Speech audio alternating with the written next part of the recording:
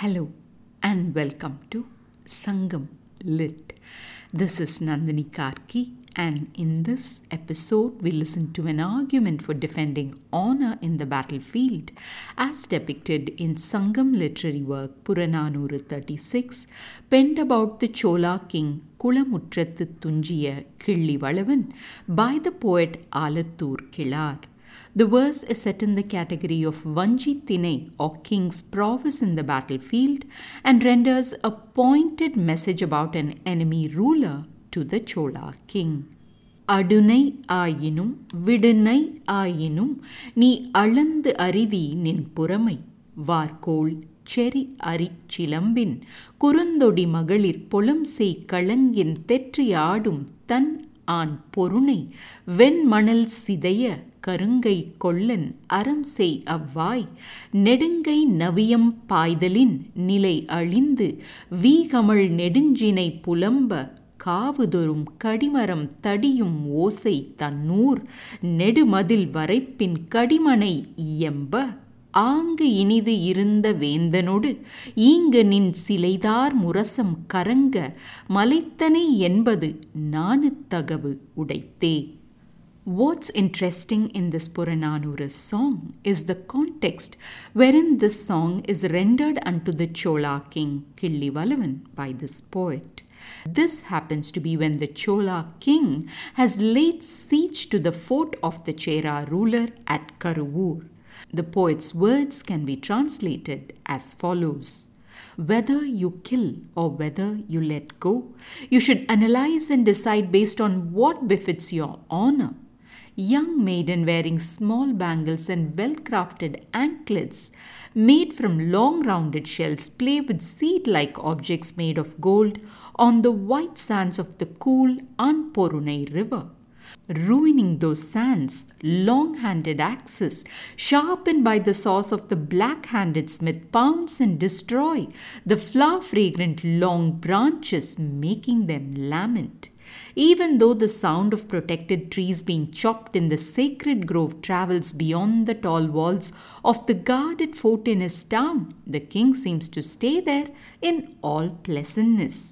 And so, making your drums which have garlands akin to rainbows resound, if you were to wage war, that would be a shameful thing to do indeed. Time to delve into the nuances of the message. The poet starts by curiously telling the king that whether the king is to ruin or release is not for the poet to say. Rather, it's something the king must think and decide for himself. Questions arise as to whom and what this poet is talking about.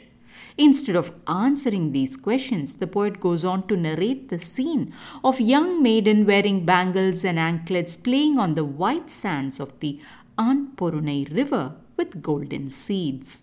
At this time, disturbing the smooth surface of those river sands, broken branches of trees fall. On investigating further, we learn these are from the trees in the protected forest of that town. Continuing, the poet points out how those branches are being felled by the well-crafted axes of the Chola king's army, and he stresses that even though these harsh sounds are reaching beyond the fort walls of that town's ruler, that same ruler seems to remain inside without being roused to defend his land. And so the poet concludes that if the Chola king were to continue to attack such a king with his proud drums resounding, then that would only be a thing of shame.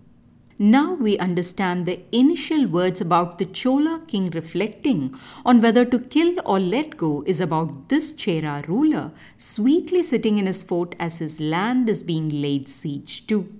We can infer two facets about wars in Sangam times. One, the act of cutting down trees of an enemy king was considered an outrageous act, enough to provoke the ruler into rising up against the attacking king.